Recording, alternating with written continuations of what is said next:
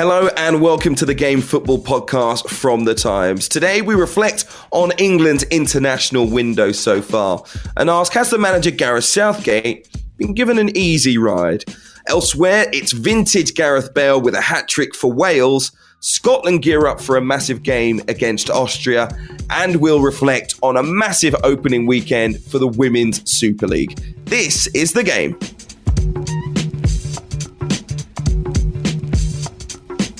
Hello, welcome back to the Game Podcast. I'm Hugh Wozencroft. To help me through everything today, we'll be talking international football, WSL, and crazy scenes between Brazil and Argentina. Matt Lawton and Gregor Robertson of The Times. How are you both? Very well, Hugh. Yeah, good, thanks, Hugh. How are you? I'm good, mate. 2 wins from 2 for England in World Cup qualifying. They're cruising so far. 5 wins out of 5. 2 4-0 results. You can't really ask for much more over Hungary and Andorra yesterday. I want to start with some of the key points from that second game. Yes, it was against Andorra Minnows, of course. It was an effective England B team, but it did see a debut for Leeds' Patrick Bamford. Trent Alexander-Arnold started in central midfield. That was quite interesting. Jesse Lingard maybe showing Manchester United why he should be playing more often as well, I think. Let's start on Lingard, Gregor. It's Andorra, but I do think he always shows that energy that means it's quite surprising that we don't see him start more often for Ole Gunnar Solskjaer. Why do you think that is? To be brutally honest, the quality of the players in front of him. I think that's the strange thing about him having remained at Old Trafford this transfer window. I think, he had such a huge impact at West Ham. He's always been a hugely reliable performer for England as well. And as you say, he's a top quality player, and that's what makes it puzzling that a player of his ability is likely to be on the bench for most of the season at Manchester United. So, he showed it again. As you say, it was Andorra, but he showed what he's capable of, and he's full of energy and creativity. And for both Manchester United and England, the quality of the players in front of him is the only thing that you can say is going to hold him back. Interesting that Southgate supports Jesse Lingard, though hasn't been playing for his club, included in this England squad. It might be the pattern going forward that, as we've said before, Southgate making it more like club football than international football and sticking as much as he possibly can to those trusted names. Trent Alexander-Arnold isn't really one of those trusted names, Matt, but he's in the England squad. We know he's got quality.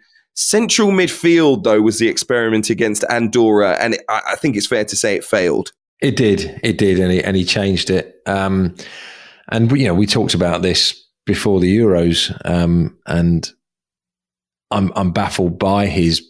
I think it's a blind spot with Trent Alexander-Arnold. I think he's a fantastic player, and in the end, injury cost him a chance to excel at the Euros. I think he's brought him back because he knows he has to persevere because he is such a talent. It didn't work. He obviously wanted to go with Reece James, and he tried to accommodate both of them, and it backfired. I think just been talking about Lingard. Lingard's only had 4 minutes for Manchester United, but I think that was a reward for hanging around, for sticking around and continuing to train and work with the squad in case there was a late injury. I think that's why he was there. And I think with Trent Alexander-Arnold, he just knows he's too young and too talented to give up on. But it seems he's not quite sure what to do with him. I think it's kind of obvious. He would be my first choice at right back, and I would sort it out. He'd be one of the first names on my team sheet. Gregor, do you agree? Yeah, I think so. Largely because England are a team who, the majority of the games you're playing in as well, you're the team in the ascendancy, the kind of main protagonist, and he's such a creative force. It's, unprecedented, really. He's only Kevin De Bruyne has made more assists in the last 4 seasons, and that's from right back. So it's a false premise, the starting point that you might get more from him in midfield. I've never really bought it personally. I think the fullback role has changed, and he's actually kind of changed it a little bit, taken it a little bit further than anyone else as well. So, no, I mean, I agree with Matt. I think he would be. Look, we've discussed this many times. Your options at right back are insane, but I think he is the most talented, certainly in an attacking sense. Yeah, it's an interesting one. I might go for Kyle Walker personally. Defensively, are there still those question marks, Matt, over Alexander-Arnold? I think Alexander-Arnold was a victim, if you like, or suffered in the absence of the best central defenders that Liverpool have last season. I think their whole defence collapsed because they had so many key personnel missing. And I think you make judgment errors, and Gregor's the ex-player here, but I think players try and compensate for those sort of absences. Mistakes are made that they try and overcompensate for, at times, and things go wrong and the wheels come off a bit. And I think that's what happened last season. I just think he is mega talented. And yes, I think Kyle Walker is an excellent player. He had an excellent tournament, but I always remember, I think when he signed for City for whatever they paid, I can't remember what they paid. I always remember a Gary Lineker tweet, and it was so-and-so million for Kyle Walker. Imagine how much he'd cost if he could cross a ball. And it was one of Lineker's more sort of unkind tweets, but it was kind of right. And I just think it's what Gregor says. I think Alexander-Arnold has taken it to another level, and you've got to recognise that. And bearing in mind what did happen in that final of the Euros, when there wasn't enough creativity, there weren't enough opportunities. There wasn't enough of a problem presented to the Italian defence. You've got to look at him as being one of the people that will add another dimension. And I just think you've got to take him under your wing, and you've got to tell him you love him, and you've got to say you're playing every game, mate, because you're better than anyone else we've got. He's won the European Cup, he's won the title. In the big games, he has delivered. I still think Kyle Walker might have something to say about that, but we'll move on. Let's move on to Patrick Bamford's debut in particular. Leeds United fans very happy that he's finally got his chance in an England shirt. But Gregor, did he make the most of his opportunity? I felt a little bit sorry for him in the game. These games often open up a little bit more as the game progresses, in the later stages, and that's when Harry Kane came on and scored his goal. So, it was a difficult afternoon for him on the whole, I think, in that he wasn't really given any clear-cut chances. But it's a huge moment for him, absolutely a huge moment for him. We spoke about it last week about the journey he's been on, and amazing that for a player who's playing the Championship for most of his career to make an impact in the Premier League of such a kind of a huge effect that's been that Bielsa's had on him, and now make his England debut. It's a great story. So it wasn't his best game, I wouldn't say, but he's got his first cap, and I think he'll be looking to progress from here. I just wonder if he'll join that list of one cap England appearances, because you got to think about what's waiting in the wings right now, Gregor. Yeah, but I mean, you spoke about it before. There's up front, Dominic Calvert-Lewin and Danny Ings. You're talking about why are they not? Well, obviously Dominic Calvert-Lewin was injured, but behind Kane, there's a kind of question mark about who would be next. There's no standout clear call, I would say. And I think Bamford, if he's scoring goals, and his link-up play, I think he's definitely going to be an option. Matt, what do you think? Who should be Harry Kane's understudy? I'm not sure it's Patrick Bamford, although I'm very wary of making these kind of predictions, because I remember once when whichever manager picked, it must have been Hodgson, picked Ricky Lambert, and I said, "What?" I remember tweeting, "What a waste of time that is!" Ricky Lambert's never going to play at a World Cup, so that was a good prediction. And so I'm loath to write off Bamford. I don't think he'll be a one-cat wonder, but I don't think it's him. I still think you are looking at players like Rashford and Greenwood, and I just think Bamford will be a victim in international terms of the quality of England's attacking players. He didn't have a brilliant debut, but then it was a slightly stuttering performance until later on in the second half. There weren't that many opportunities. He had one or two, didn't he? And if he'd connected with one of them in particular, if I recall, I was writing more about the fans yesterday, but he might have got a goal. But no, I would be very surprised to see him on the plane to Qatar next winter. Well, actually, sorry, not this winter, next year. But I've not stopped sticking my neck out on these predictions. I tweeted when Harry Kane came on for his first England appearance off the bench. I tweeted, "Here comes the new Francis Jeffers." My mate screenshotted it every time he scores for England. I get bombarded by this screenshot. So I still haven't stopped. I don't know about your predictions, but what's the worst one you've made, Gregor? Oh, you've put me on the spot there. No, mine. Go on then, Matt. Leicester to be relegated this season, they won the title. Well, I think the bookmakers actually concurred, so it wasn't the worst prediction in the world. There were 5,000 to 1. I mean, again, I was listening to Lineker. He was so upset when Ranieri got the job. He was not shy in expressing his displeasure at that appointment. And I thought, Gary knows what he's talking about. This is his club. This is his heart and soul, Leicester City. And I thought, they're going down, Ranieri, Tinkerman. I think mine might be about Declan Rice. Actually, I wrote a piece must have been 18 months, nearly 2 years ago, about saying that Calvin Phillips should be, despite playing the Championship, he should be playing for England because he fills a hole that there was a bit of a weakness for.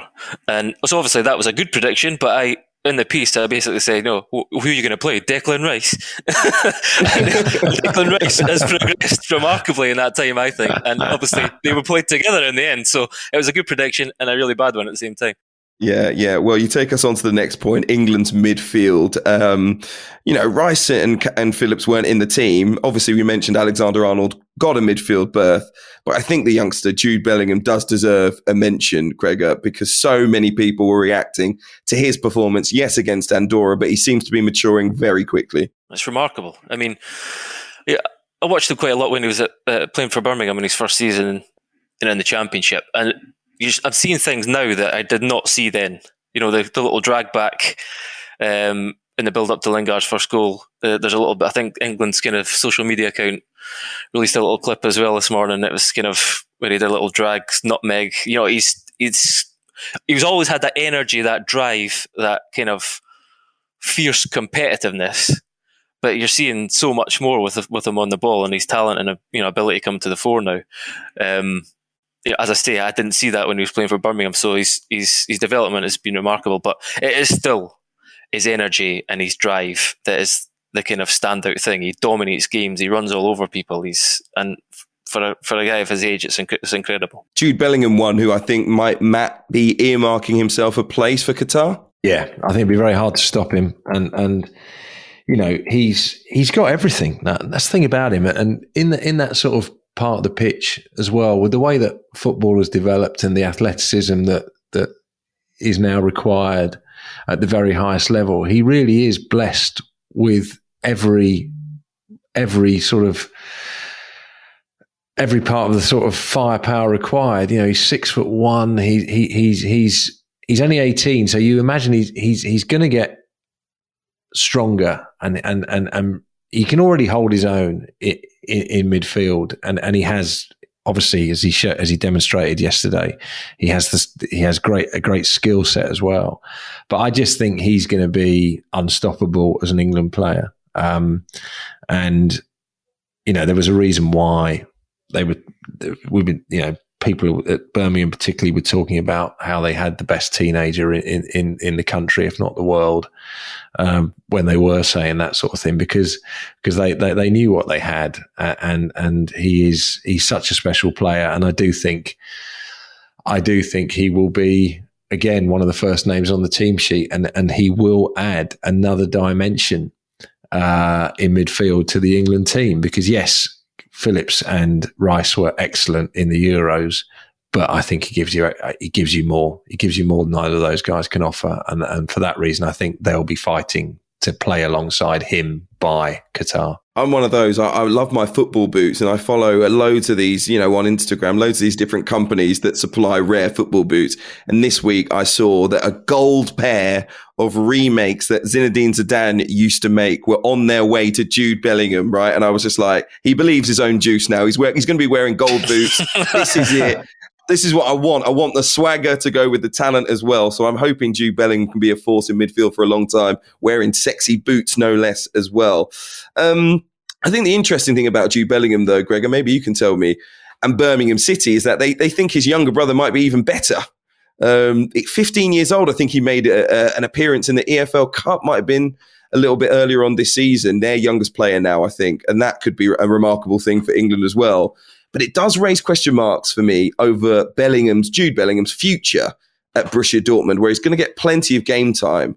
I cannot see how next summer someone isn't bidding to bring him back to the Premier League. Do you think he will come back?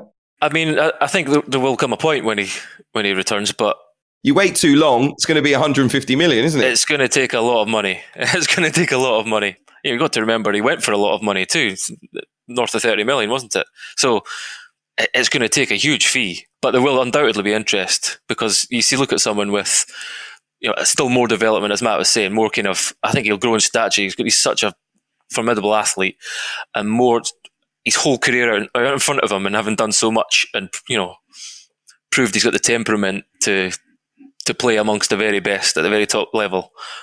Absolutely, there's going to be interest, no doubt. We're going to keep our conversation going about England next. Before we look ahead to their game against Poland, we'll talk about Wales and Scotland and the WSL opening a little bit later on. But Henry Winter joins us next on the Game Podcast to talk about Southgate's approach over the last few games. Hello, Henry. How are you? I'm very good, Hugh. How are you doing? I'm good. Fresh from watching a couple of 4-0 back-to-back wins for England. You've got to be happy with that. But I do have question marks. I think everyone that listens to the podcast knows over Gareth Southgate. But I actually think watching these two games, I've been quite pleasantly surprised that he's kept, his modus operandi, if you like, in terms of his personality, because he's persevered with the likes of Jesse Lingard, people that he's got faith in, even though they haven't been playing for their clubs. Patrick Bamford maybe would have been behind a couple of other players. I'm thinking of Greenwood and Ings in terms of playing during this window, but he was given a start and he deserves it, I imagine, after what he did last season. What do you make of Southgate's approach in these couple of matches? I think if you're looking at Bamford, I think the three who'll go to Qatar will be, obviously Harry Kane, DCL, Calvert-Lewin and Mason Greenwood. There's a slight mystery in why Greenwood's not in the squad at the moment. We've talked to United, we've talked to Southgate, and it's all the sort of messages from them are that they just want Greenwood just to sort of flourish out of the limelight, if that's possible, as a Manchester United player. So, look, Greenwood should absolutely be in there. But I agree with you. I mean, Bamford definitely, if he deserved his chance. So that was good to see. I think the most encouraging thing about the last two games was that he went to a back four. And look, okay, so Hungary, particularly second half, they weren't great, but they did qualify for the Euros. Andorra were always going to be sort of defensive. So you have to sort of caveat everything you say, any positives around that. But I think it was encouraging that he went to a back four, that he played the extra attacking player, particularly against Hungary in Grealish, with Mount and Sterling behind Kane. And I think that if the whole sort of theory of the summer, I mean, everyone's quite rightly been focusing on, the horrendous racist abuse that the penalty takers received. And everyone's been focusing on the storming of Wembley. And those are huge, huge stories. But actually, in terms of on the pitch, I think Gareth slightly got away with it in terms of the last 10 minutes of the first half against Italy and the first 10, 15 minutes of the second half. No one's really sort of gone and had a real brutal inquest in that. I mean, I've been through many inquests with former England managers, and those would be those press conferences, those briefings would have been all about why he didn't respond. Interestingly, talking to a lot of coaches or some coaches, managers, obviously off the record, they are saying they were really disappointed with his failure to react, his failure to sort of tap more into this, this attacking zest that England have coming through. And I think Grealish almost embodies that. So to see Grealish come on last night, to see Grealish start in Budapest was really encouraging. So Southgate, I understand one or two of your concerns about Southgate. I think his philosophy, the culture, everything has changed. He's turned them into a club rather than cliques. I think that's been great. But for England to take that final step, to go from a semi-final to winning it, to go from a final to winning it, it's about Southgate's decision-making in key moments and being more adventurous. And I think certainly in the last two games, certainly in Hungary, he's shown he can do that. Do you think he's been given a bit of an easy ride then, Gareth Southgate? definitely. I mean, I've said it all along. It's the most benign. These are key moments. So look, if you come in and you're watching England and you've been maybe watching them for sort of 2 or 3 tournaments, what Southgate's doing is fantastic. But this is not the norm. England don't get often to semi-finals. England don't often get to finals. 2 in 55 years. Those key moments, which is fantastic. Southgate's raised the bar hugely, but which is fantastic. But he's got a wonderful generation of players to tap into who play for him because they respect him, they like the culture, they're young, so they're naturally less questioning. But he's got to seize these moments. So I thought he did get a slightly easy ride over the Croatia extra time in Moscow. I think he has had slightly an easy ride over the, as I say, the sort of 15 minutes either side of half time when Mancini outwitted him with his changes. You can't sit on a 1-0 lead against a team as good as Italy. So anyway, so it's quite, I mean, look, their broadcast press conferences, which are fine, which are the ones that sort of public see, the print briefings have been slightly sort of feisty, and certainly the last one before Budapest, he got a little bit tetchy on about, well, actually, I am quite an attacking manager. My decision making's fine. So little things like yesterday, he made the decision quite rightly at half time to switch Reece James and Trent Alexander-Arnold. It wasn't working, the Trent experience in central midfield. So he was decisive. Make the changes early.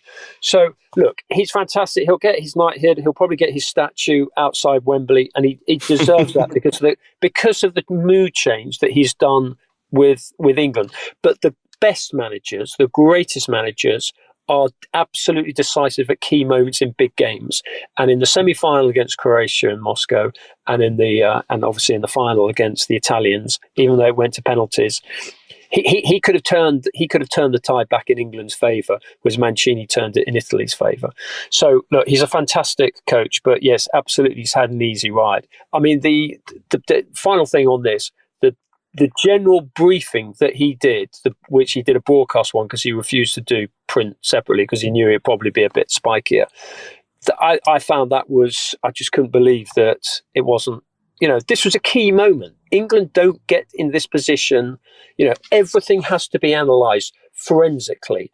And if he deserves criticism for not responding to Mancini, then absolutely he deserves it. We can all stand there and say, oh, Gareth, it's been a wonderful summer and we're all running around with flowers in our hair, children of Woodstock and peace, love and understanding. And that's all great. But honestly, I've been doing this so long, those moments are precious moments, and England missed it. Henry, has Southgate been properly grilled? Has he sat down with anyone in the media, print, broadcast, and really been grilled about what went wrong against Italy, do you think? I mean, Prince had 2 briefings with him post-Italy.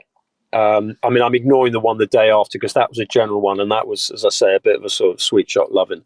But in terms of a sort of proper, I mean, the first one, when he had the squad announcement, I think I asked the first or the second question, and sort of tried to sort of drill into what happened in the last 10 minutes.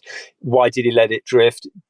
Kane became isolated. Why didn't he change it earlier? Sort of little sort of tactical questions that, having listened to coaches and managers say these things, I thought I'd just put them. So he sort of partially addressed that. What was more interesting actually was when we had the sort of print Zoom with him before we went out to Budapest, and he actually got quite tetchy because a couple of the guys got into him on it as well. And as quite like they should, because it is such a huge issue and the questions need answering. So he's addressed it, but he actually got very uppity. And you probably saw the quotes on the morning of the Budapest game when he was talking about, I can, Liverpool play with 3 strikers, attackers, Chelsea play with 3. He was trying to sort of defend himself on that. He said, I am attack minded. And then, lo and behold, I don't think it was anything to do with that. It was something he's probably planning anyway. He then goes and plays 4 attackers. I think England do need to be on the front foot. And I think these questions have to be asked. And I think he did get off lightly the day after. I mean, it's all very well, people standing up and saying, in the Zoom, if you stand up in the Zoom, and say, Southgate, you've been absolutely brilliant. Thanks very much for what you've done to the country, and thanks very much for helping out the media. And that is right. There's a time and place for that. And I will sort of send him a message, send FA people a message and say, listen, thanks for all your help in the summer. Hope you get a break, blah, blah, blah. But actually in those key moments when you've got an opportunity to have a proper debrief inquest with England managers, they have to be seized, because these moments, these finals don't often happen. Big game coming up against Poland. I think if England win it, they're virtually assured. They're looking great, 5 wins from 5. But win against a second place Poland, you'd put 8 points between you and them. Maybe Albania get a little bit closer to us after their match. But you would be very confident that England will finish top of the group at that point if you're not already. How do you think Southgate will approach it? Will he go for it? Will he be pragmatic? I think he'll go for it. I think it will be the pretty much echoing the Hungary team. I think what you also saw there, which was great, you saw the character in this England team. They spoke beforehand because they knew they were going to get booed taking the knee. They knew the black players would probably get picked out for abuse, and Raheem Sterling was in the first half, let alone after when he scored the goal early in the second half. And they are, Band of Brothers is a bit of a cliche, but they're very much in it together. There's a real togetherness there. And I thought that was great. And look, Southgate, probably rightly, a little bit like a concerned father, seeing kids a little bit too close to the fire, was slightly concerned about how they celebrated fairly close to that rather obnoxious section of Hungarian fans, their ultras behind one goal.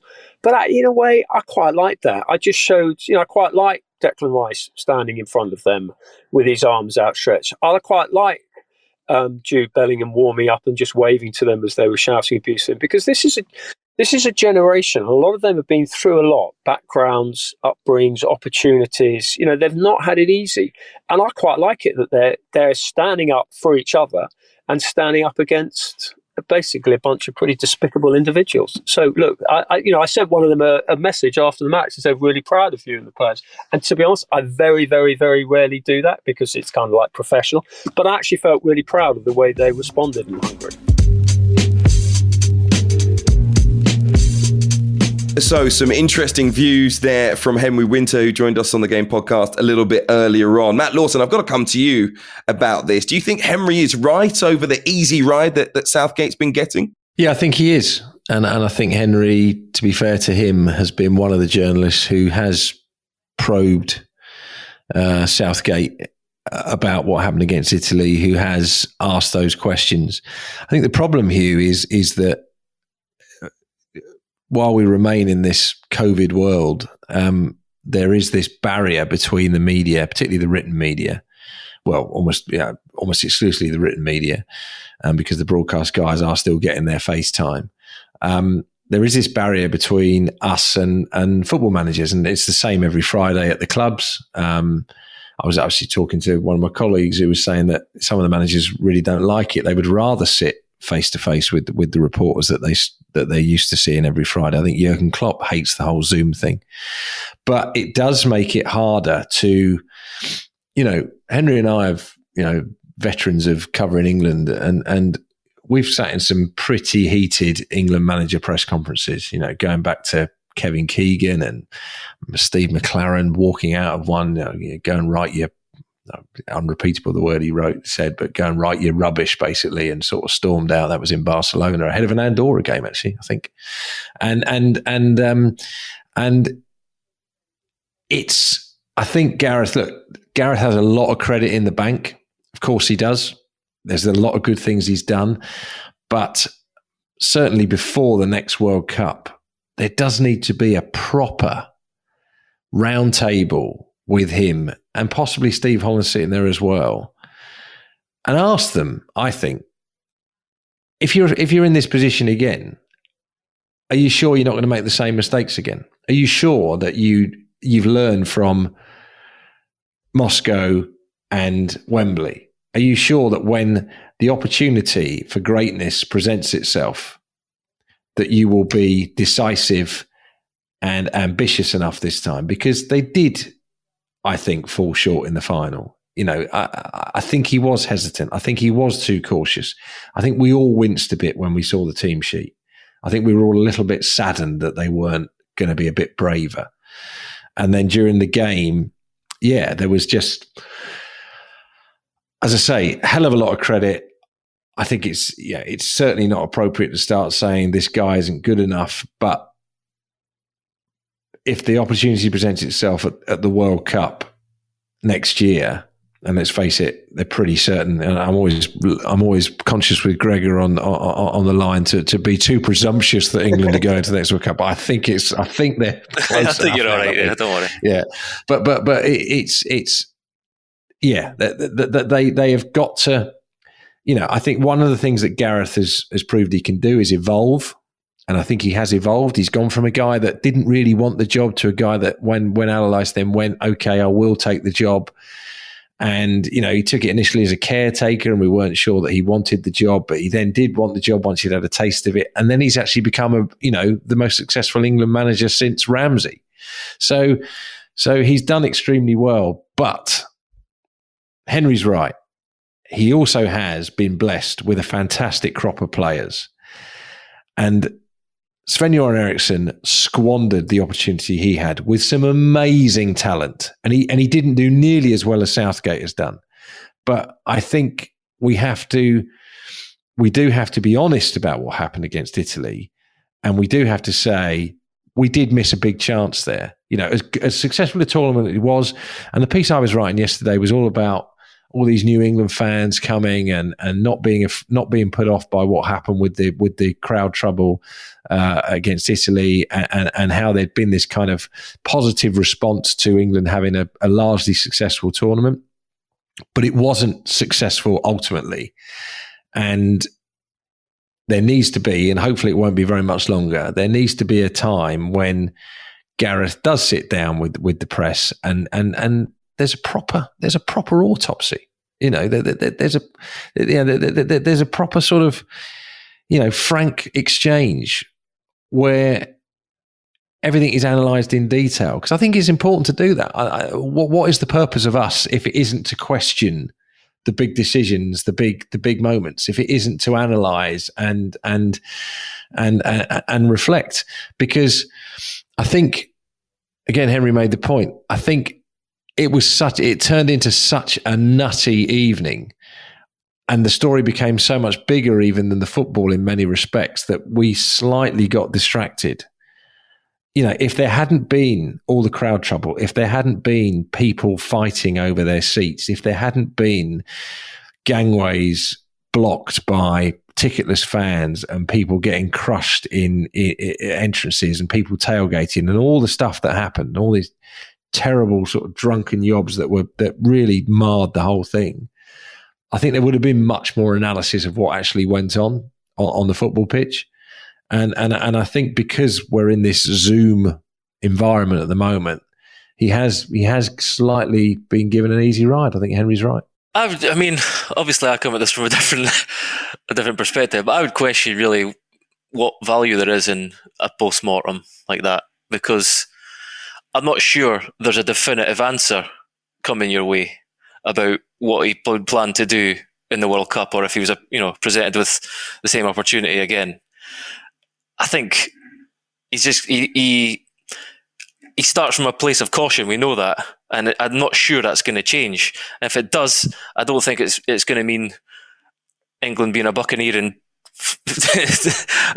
attacking team. I don't believe that's going to happen. The margins were so fine. It was won and lost on penalty kicks. Yeah, that's true. But isn't it about learning about mistakes, Gregor? Is learning from mistakes? Isn't that what it's about? Isn't development in every walk of life? Exactly, it's about evolving. But isn't part of that process, having a proper conversation about it? And what would you want to hear from him? Well, it's not about what what I want to hear, what we need. I think it would be. I think it would be valuable, and I think ultimately what this is about is it would be interesting, and I think it would be interesting for England fans to go into more detail about his reflections on that game, and what he has learned from it, and what he might do differently next time. And I think there's value in that, and I think there's interest in that. Yeah, no, look, I would very much be interested to hear what Gareth Southgate had to say about that, but I personally don't think we're going to be enlightened that much by it. I don't think. I don't think he's going to say to you, yes, basically what you want to hear. Yes, we would be more attacking. Our approach would be slightly different. I don't think he's ever going to say that. It might happen, but I don't think he's going to commit to anything like that. I think he's just going to look at the players he has and the opposition in front of him, and that's what got you to the final. And yes, he might evolve. The players might, this is a young team that's developing and growing. They're going to grow on the international stage. You might see something different in the World Cup and think, yes, we've got a bit more to be able to take games to any team, to any opposition. You don't necessarily have to get the kind of admission of making a mistake. They might, if you sat there with Gareth Southgate and Steve Holland, they might actually point something out that none of us have spotted because certainly the press guys that are that would be grilling him, they probably spent 50% of the match looking at a computer screen. You know what I mean? And yes, Gregor, I bow to the fact that you actually did play the game professionally, but they do actually know more about it than we do. But it would be interesting if they suddenly said, and for someone like Hugh, suddenly go, oh, right, okay, yeah, well, that's a fair point. Yeah, I hadn't really picked that up when I was watching the game.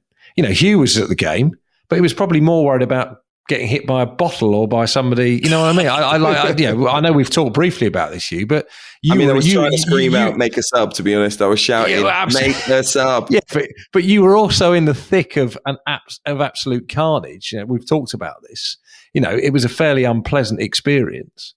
So actually your reflections on the game, you might be enlightened by what they've got to say. And I think that's it. This is not about burning effigies and creating old style. Absolutely, but I like to think that we've evolved as a media and as a society, and we don't create England manager dartboards anymore. Certainly not at the Times. I hope not. Anyway.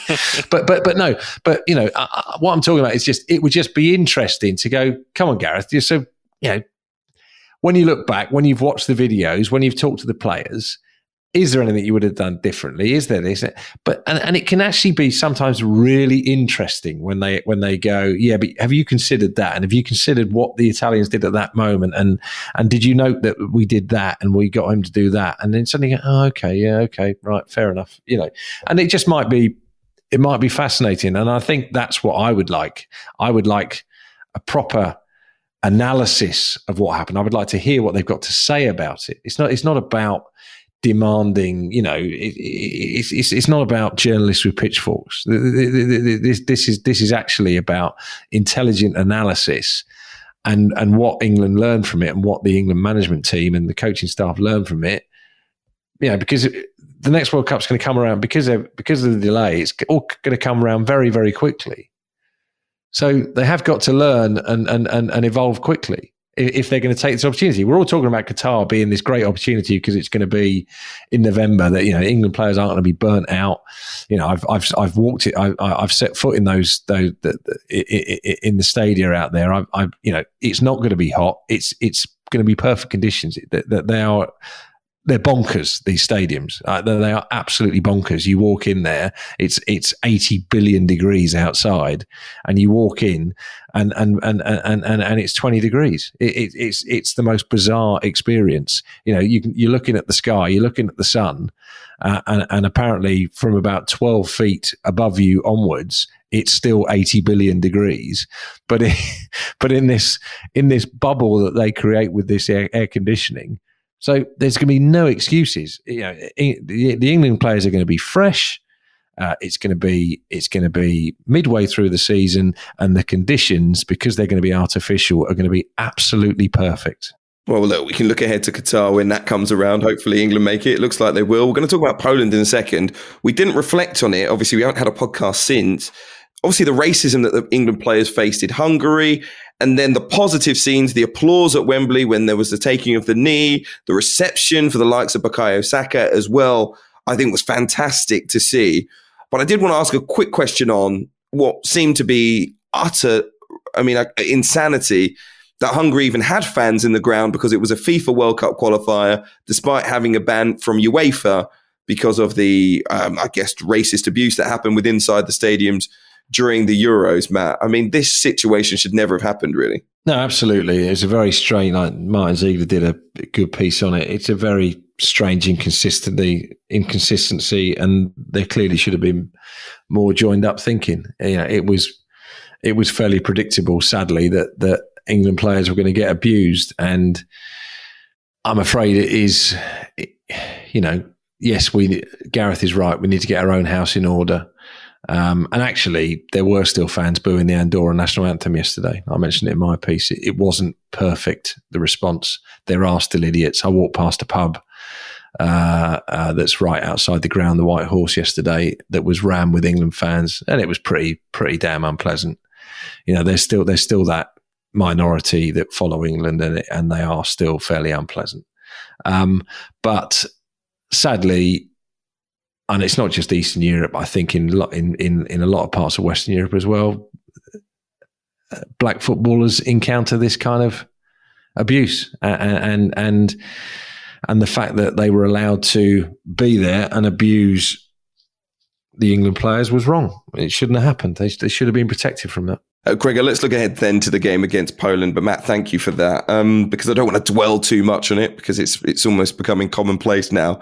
But the game against Poland is a very important one for England. They would go 8 points ahead of Poland if they win the game. They might be reeled in by Albania slightly, but in reality, it would be a huge advantage for England, virtually guaranteeing their spot at the next World Cup. So a massive, massive game ahead for them. They did beat Poland 2-1 back in March in their previous meeting in World Cup qualifying, a late Harry Maguire winner. But there was no Robert Lewandowski that night. So listen, the Bayern Munich man should be back for this game. Gregor, what sort of danger will he pose for the England defence? One of the biggest dangers there really is in European football, I think. Yeah, that's obviously going to be a huge test, a very different test to one that England have faced so far, in this international break, and a real step up in class and quality. I think Poland have been a strange nation for a while. So many talented players, and just kind of not really lived up to expectations. Really, Lewandowski obviously scores all the goals, but there's a lot of talented players in their team. So yeah, it's going to be a big test for England's defence.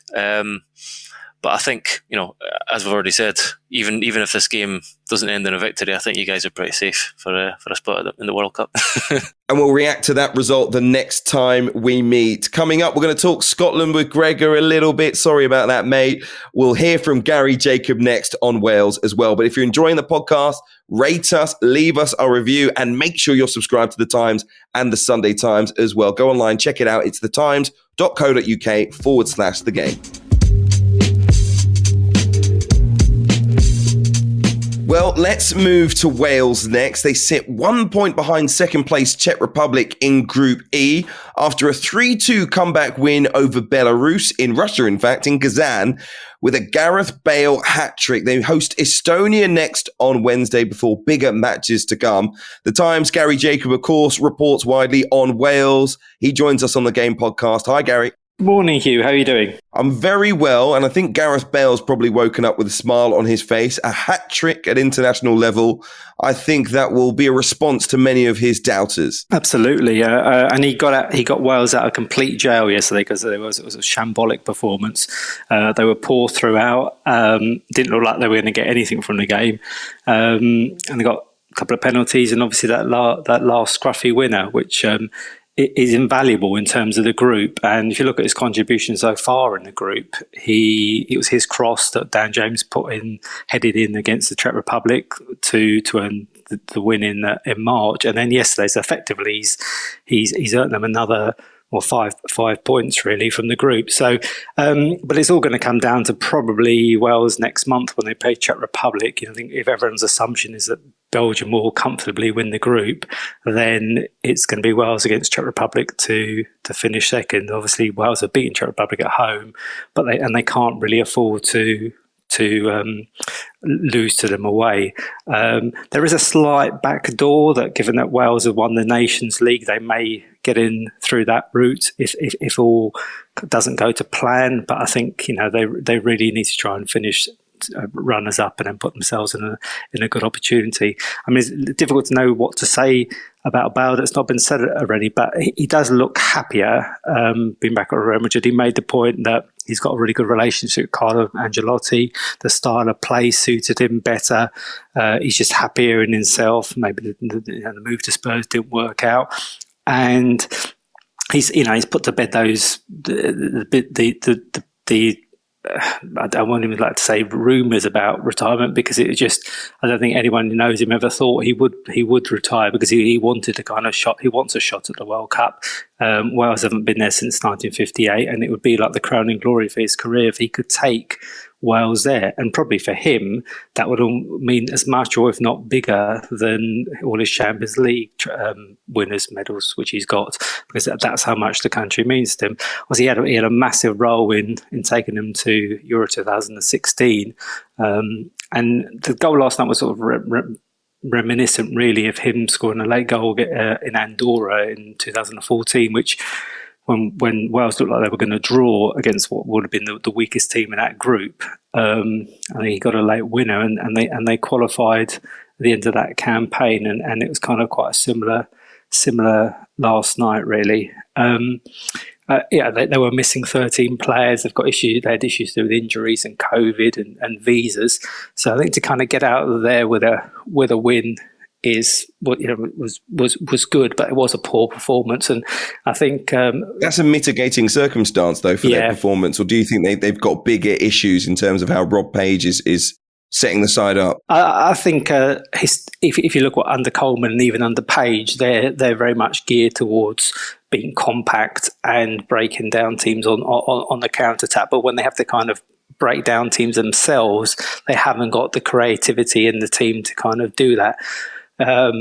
Had they not won last night, it would have been one win in 8, and that would have been the Turkey game, where they did play well, but Turkey's defence and the way they set up really helped Wales that night. So I think Wales have tried at times to kind of move to a slightly different system, but they don't really have the players to do it. So what Page did yesterday, he had 4 at the back. He usually played 3 at the back, and when he went to 4 yesterday, to try to kind of get a bit more on the front foot, but they just made elementary sloppy mistakes. And I think that the pitch was a mitigating factor. It was dry, and obviously that was an issue, but equally they're professional players, and they should know how to deal with it and not make the silly mistakes they did. But they've got to kind of learn to comfortably beat the smaller teams, and Estonia are coming to Cardiff on Wednesday. Now they should beat Estonia, but they've still got to go and break them down, and they've got no Kiefer Moore, who's had a COVID issue, and so you kind of look at their team, and there's no Ramsey, who's going to kind of get the goals. Obviously, there's Bale, but then who else after Bale is going to kind of get their goals? Played a couple of kids yesterday, competitive debuts, and they did okay. But I think you can see where Wales' weaknesses, and at the back, really, James Lawrence struggled yesterday, really, and there's a possibility that, probability that Ampadu will join the squad.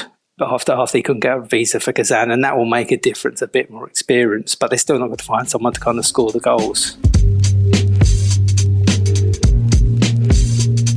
Our thanks to Gary Jacob. More to come from Wales, I'm sure. Gregor, let's quickly talk about Scotland. We didn't talk about them last time, a 2-0 defeat against Denmark, but they did bounce back, beating Moldova by 1-0 in Group F. Much needed win. Steve Clarke's side now 2 points behind second place Israel after 5 games, but a huge game to come against 4th place Austria tomorrow in Vienna. What are your feelings going into that? Yeah, it's a big one because, I think if we win, Austria are out of it, really. And it's going to be a tough game, absolutely. We've just still not got the cutting edge. It's the same kind of conversation we had during the Euros. We created lots of chances. There's some nice play. Billy Gilmore excelled again, another man of the match performance. Young Nathan Patterson, right back at Rangers, who Everton have been interested in, had a really good game. Basically created the goal with his kind of energy and his pressing. I think he's injured, unfortunately, for the game against Austria, so that's a blow.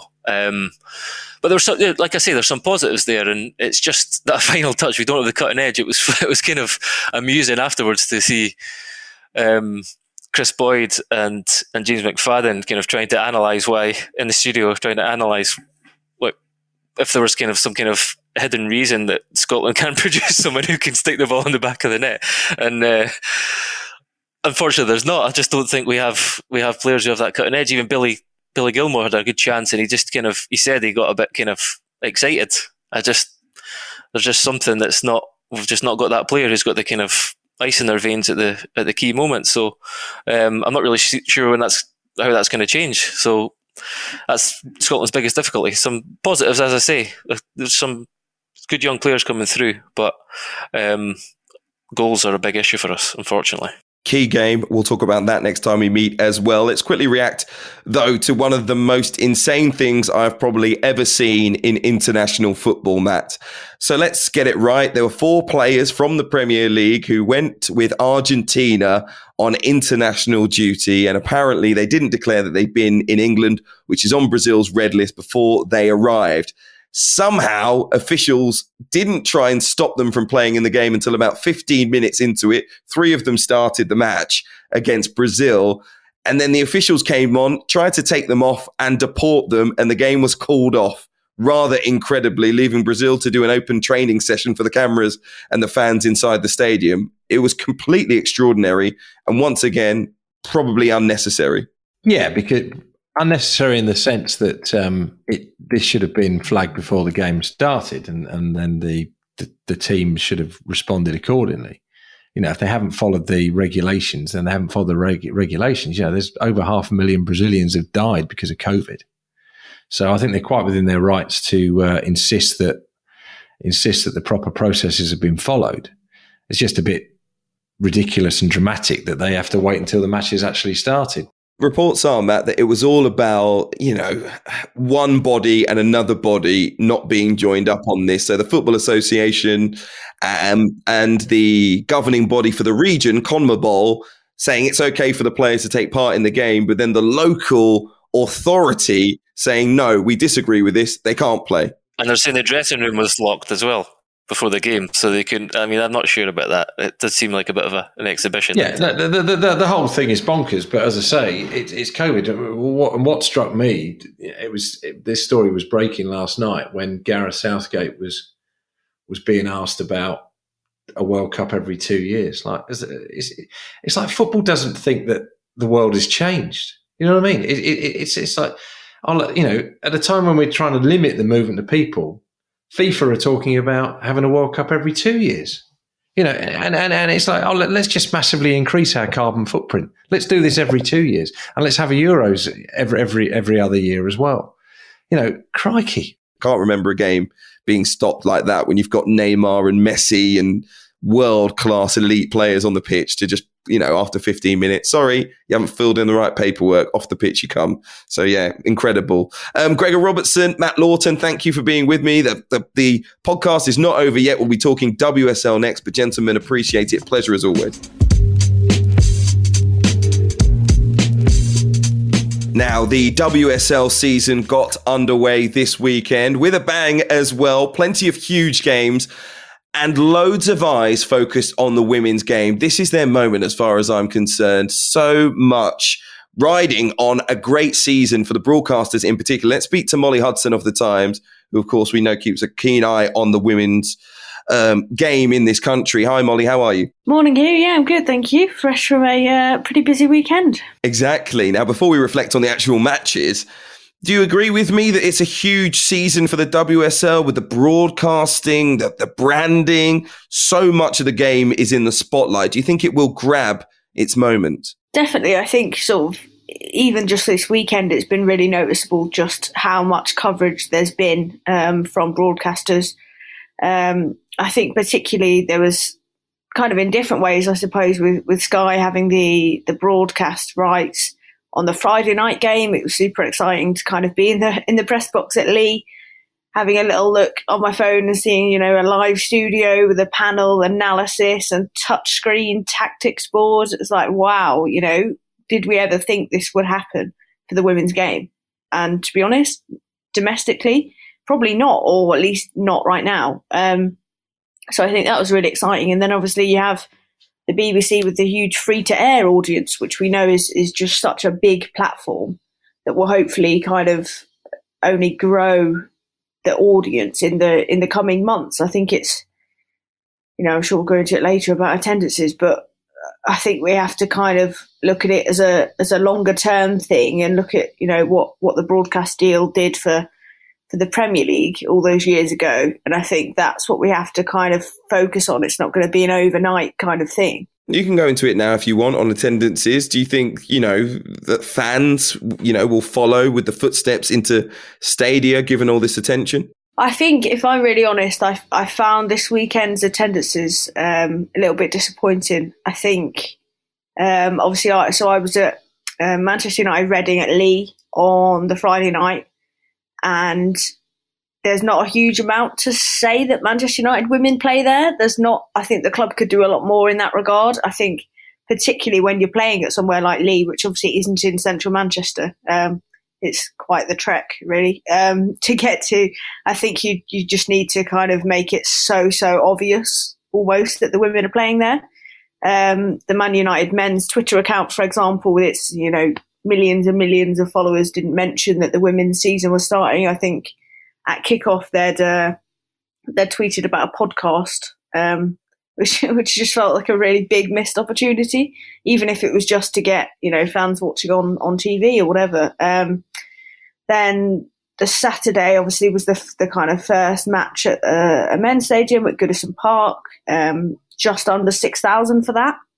And I think it was one of those where maybe Everton women didn't actually benefit from playing in a big stadium because they were playing against Manchester City. We know how much they love the ball, love to get the ball on the floor, a lot of possession. I mean, the kind of big, expansive, pristine Goodison Park pitch, I don't think helps. And obviously they got heavily beaten, which is also not great when you're kind of welcoming fans maybe to see them live for the first time. Lost that one 4-0. And I think Willie Kirk kind of mentioned afterwards something that I thought was quite interesting, saying, well, do we actually know in the long term if fans will prefer to kind of watch games from home now? Because in a way, the women's game was kind of, there were times you literally had to go, because if you didn't go, you couldn't watch it. And I think now that's not the case. You know, if it's not on Sky, if it's not on BBC One, it's on the FA Player. So you can definitely watch games from home. And yeah, it was a really lovely weekend. The weather was lovely. It was a men's international window. Like, everything was set up for high attendances. And then obviously the Emirates, where I was on Sunday. Again, disappointing to get, you know, 8,000 fans. When you compare to attendances pre-pandemic, in 2019, there were games at Stamford Bridge, the Etihad, and the Tottenham Hotspur Stadium, and I think the lowest attendance of those was 24,000. But tickets were heavily discounted. So I think it's just about kind of maybe focusing more on one big game in a men's stadium rather than lots of little ones, in a way. There was so much going on this weekend, and I know it was, you know, set up for this big landmark opening weekend, but I think it's not quite the same as men's football, where you have that dedicated fan base. I think, you know, if there were games in London, you might have maybe gone to the Arsenal game at the Emirates just because you wanted to see a really good game of women's football. You wasn't necessarily, you know, a diehard fan of either Arsenal or Chelsea. But I think the fact that there were kind of so many games all over the place probably meant that wasn't as much of a factor as it might have been. And hopefully the whole league can build on what was, I still think, a very good opening weekend, especially in terms of the coverage from radio to TV, here on the Game Podcast as well. So Molly Hudson, thank you for joining us. We'll have more throughout the season, of course. And thank you all for listening as well. We will be back on Thursday. But remember, if you're enjoying the podcast, make sure you're subscribed, and also make sure you're subscribed to the Times and the Sunday Times. You can get yourself 1 month free right now. So just go online, search thetimes.co.uk/the game. We'll see you on Thursday.